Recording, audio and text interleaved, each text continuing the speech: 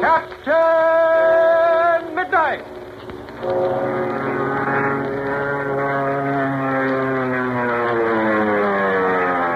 Brought to you every day, Monday through Friday, by the makers of Ovaltine. Now, fellows and girls, isn't it swell to be popular? Isn't it a grand and glorious feeling to know that other people like you? Well, speaking of popularity, perhaps you've noticed this, that the most popular fellows and girls are almost always the hearty, healthy fellows and girls. The ones who always seem to be bubbling over with pep and energy, always right up there on top, feeling like a million. Well, I know that's how you ought to be, too. Healthy, happy, and popular with all your friends. But remember this, you can't be healthy, happy, and popular unless you get the right kind of food, and unless you're willing to eat it. So, here's what you want to do. You want to see that you're getting the right kind of food. Food that gives you all the things you must have to really be in tip-top condition. And that's why thousands of smart young fellows and girls are starting to drink Ovaltine. Because Ovaltine gives you a special combination of strength-building foods that may be short in the food you eat. Things you need to make you feel hale and hearty and full of life, so other fellows and girls will really like you. You see, the thing to do is to keep yourself right up to snuff all the time. Because when you're feeling good and looking good, people just naturally like you better. So why don't you start drinking Ovaltine regularly 2 or 3 times a day and see if it doesn't give you the very things you need to be healthier and peppier and more popular. So ask your mother and dad to get you a jar of Ovaltine at your corner grocery or drugstore and start drinking it right away. Mix yourself a creamy, smooth glassful and enjoy it with meals or between meals every single day. And now, we begin a new and thrilling chapter. Prisoner of the Japs, with Captain Midnight and the Secret Squadron. Last time, you remember, Captain Midnight and the faithful Ichabod Mudd were forced to bail out from their dive bomber when a Jap suicide pilot flew into them and tore off their left wing. They reached temporary safety in the darkening waters below, but Mudd suffered a wrenched shoulder, and they could not make very fast progress toward the smoke-shrouded island. In the meantime, Chuck and Joyce have been searching desperately for them, flying low over the ocean with their landing light. In the darkening waters off the island, however, Captain Midnight and Mudd were discovered by a Jap patrol boat, which has been machine-gunning all Americans found in the water. Captain Midnight ordered Mudd to dive and swim underwater. As our present scene opens, the 2 members of the Secret Squadron have reached the surface breastlets on the opposite side of the Jap patrol boat. Listen as Captain Midnight whispers sharply. We're out of the searchlight, baby, but lie quiet. Get your breath. Okay, Captain. They're swinging that searchlight this way. Get ready to dive. Okay, I'm ready. You give the word. Now, and come up close to the boat.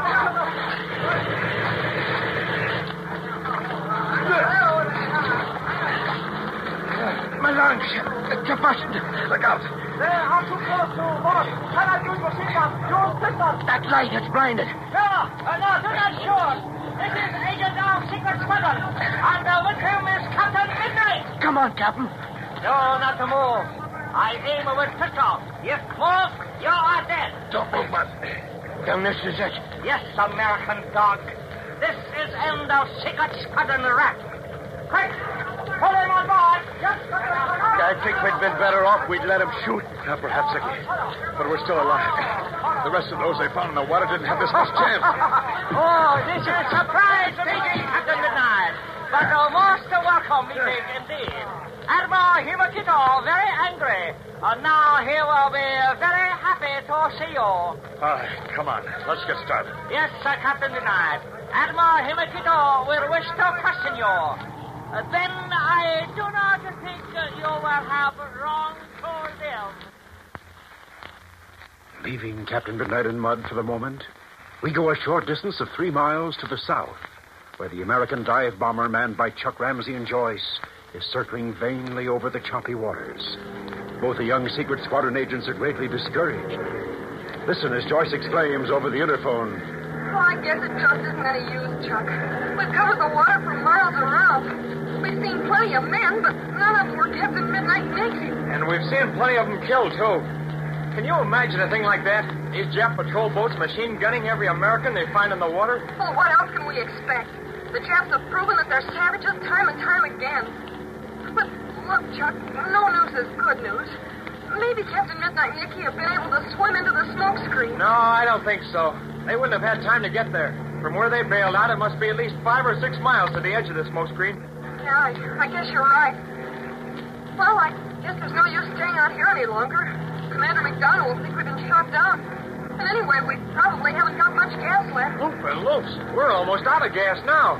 Wouldn't that be an awful thing to run out of gas and have to land on the water? One of those patrol boats would be sure to see us.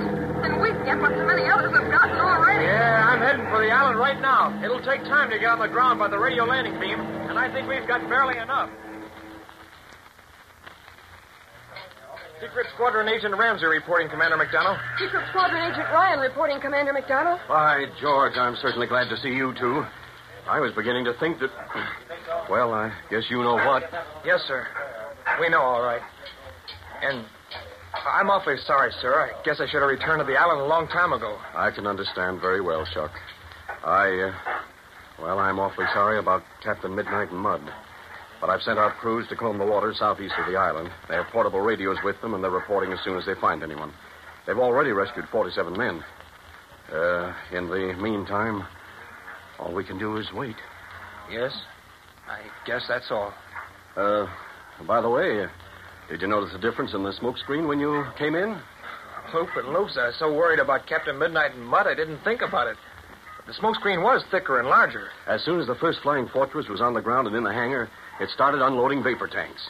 And within 2 minutes after that, crews were on their way carrying fresh supplies to the submarines. Gee, Minnie, Chuck, isn't that swell? Yeah, I'll say it is.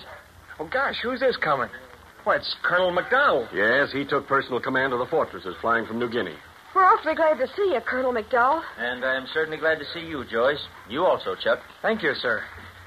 We have some bad news for you. But perhaps you've heard about it already. You mean about Captain Midnight and Mud? Yes, Chuck. I heard it a few minutes ago. I'm terribly sorry. But we mustn't give up hope too soon. Hundreds of pilots have disappeared in the South Pacific and have been found again. Oh, I know, sir, but it's pretty hard when you've been as close to Captain Midnight as we have. Yes, Joyce, I know. Well, for the moment, let's talk about something else. I came to see Commander McDonough about future plans, and I think this is an opportune time. I understand that you, Chuck, were to be Captain Midnight's successor as commander of the Secret Squadron. That's right, sir. Yes, Colonel, that was the way Captain Midnight wanted it. Then we three must form a council to work out future strategy. Hadn't I better withdraw? Oh, not at all, Joyce. We'd be glad to have you remain with us. Well, if you don't mind, I'd like to go in the radio room and listen to reports from the searching parties. Of course, Joyce. I understand perfectly. Go right ahead. I'll be back in a little while. There's one thing I didn't get a chance to ask you, Commander McDonough. Yes? How many fortresses got through the Japs and landed on the island? 37, Chuck. 37 out of 50. But there were 10 of the dive bombers lost. That makes 14 we have left. I consider that we were highly fortunate, Chuck. I've flown combat for a long time, and frankly, I've never seen anything like what happened before we entered the smoke screen. You saw everything, Chuck, but from what Colonel McDowell says, it must have been the most appalling sight ever seen by human eye. It was, Commander McDonough. I could never have imagined anything like it. Jap Zero pilots formed above the fortresses and then dove, 10 or more at a time, vertically through the fortress group. Each Jap pilot picked out an American plane and headed straight for it. He opened with his guns and kept them blazing away until he collided with the plane he was aiming at. Of course, you understand, Commander McDonough, that huge numbers of the Jap planes never reached us. They were blown to bits by the concentrated fire of all the fortresses and the dive bombers protecting them. But the shattered bits of wreckage falling through the air proved a constant danger. Yes, the wings of the fortresses are plenty battered. Well, gentlemen, let's get down to business. When we left New Guinea, 25 fortresses carried fresh supplies of vapor tanks for the smoke screen. By design, those planes were placed in the center of the formation. And therefore, 23 of them were able to land here. And therefore, we have a large enough supply of Formula Y-24 to last us 3 weeks. Yes, and there's a fleet of 20 submarines on the way with more. Yes, Chuck. We're all set now. The Japs can't possibly prevent our keeping up the smoke screen. And from now on, fresh supplies of vapor, bombs, guns, more personnel, everything necessary for the defense and operation of this island base will be coming here by submarine and plane in a constant stream. Then our mission has been successful. Yes, Chuck, it has. And knowing that, over an hour ago, while you and Joyce were out searching desperately for Captain Midnight, I took the liberty of sending a radio message to Major Steele. And here's his reply. Thank you, sir. Congratulations to the Secret Squadron and Lieutenant Mark Cross for the finest job ever done. Do everything possible to find Captain Midnight in Ichabod Mud. Signed, Major Barry Steele. Let me add my congratulations, too, Chuck. You and your comrades have done a wonderful job. We couldn't have done it without you and your submarines, Commander McDonough. You and your men deserve as much credit as we. But we're not through yet. Surrounding this island right now are some of the biggest aircraft carriers and battleships in the Japanese Navy. Oh, what a chance we've got. Oop and loops, I'll say. And we can't control these waters around here until we get rid of those carriers. Exactly. By sinking them, we'll force the Japs to send planes from bases a long distance away. And that'll be plenty tough for fighters. So, we're going to attack at daybreak. You'll be second in command under Major Preston of the dive bombers. And it's the dive bombers that we're looking to sink the aircraft carriers. And leaving the three to discuss plans for the mighty blow at the Japs the following morning, we go beyond the smoke screen to the east, where Admiral Himakito's huge aircraft carrier is restlessly riding the choppy waves. It is now late at night. The carrier is shrouded in darkness. But below decks, in the naval officers' headquarters, bright lights are burning. Admiral Himakito is seated at his desk looking at casualty reports. Angrily, he shouts to an assistant standing at attention. I do not believe it. We could not have lost so many planes, so many pirates. But, Excellency, you ordered us to dive into American planes. But over 400 planes, I tell you it cannot be. Open the door. Yes, Excellency. Ah, so it is Captain Kaga. And where have you been, Captain Kaga? Oh, I have been on patrol board. Admiral Himakito, we have saved many Japanese pirates, and we have killed many American pirates. But not all of them. What do you mean by that? You know my orders. Not one American was to be taken from water alive. It is true, Excellency, that I have disobeyed orders. I am very shy. I think in this case... Who have you taken from water? Wherever he is, you will bring him here.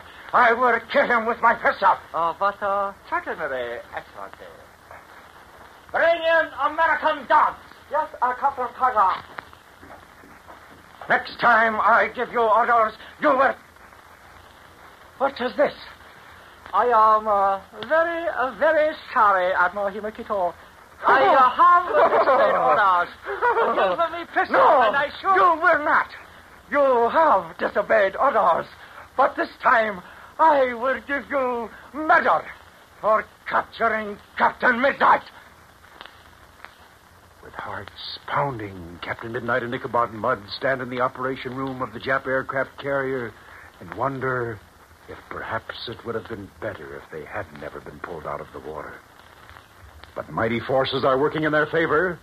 At daybreak, the furious attack of the American dive bombers and flying fortresses will take place. But daybreak is many hours away. Will Captain Midnight and Mud last that long? Don't miss the action as we continue this exciting chapter. Prisoner of the Japs. And now, a word of warning. Never confuse Ovaltine with any of those chocolate flavorings for milk. And don't ever think Ovaltine is like those chocolate-flavored drinks made with skim milk that are delivered to your home in bottles. No, Ovaltine is nothing like these. Ovaltine is in a class by itself. It's an important supplementary food drink recognized the world over again as an ideal strengthening food. Now remember that and never accept any kind of substitute. Start drinking Ovaltine today, and don't forget, only Ovaltine can give Ovaltine results. And tune in tomorrow, same time, same station, to Captain Midnight. Until tomorrow, then, this is Pierre Andre, your Ovaltine announcer, saying goodbye and happy landing.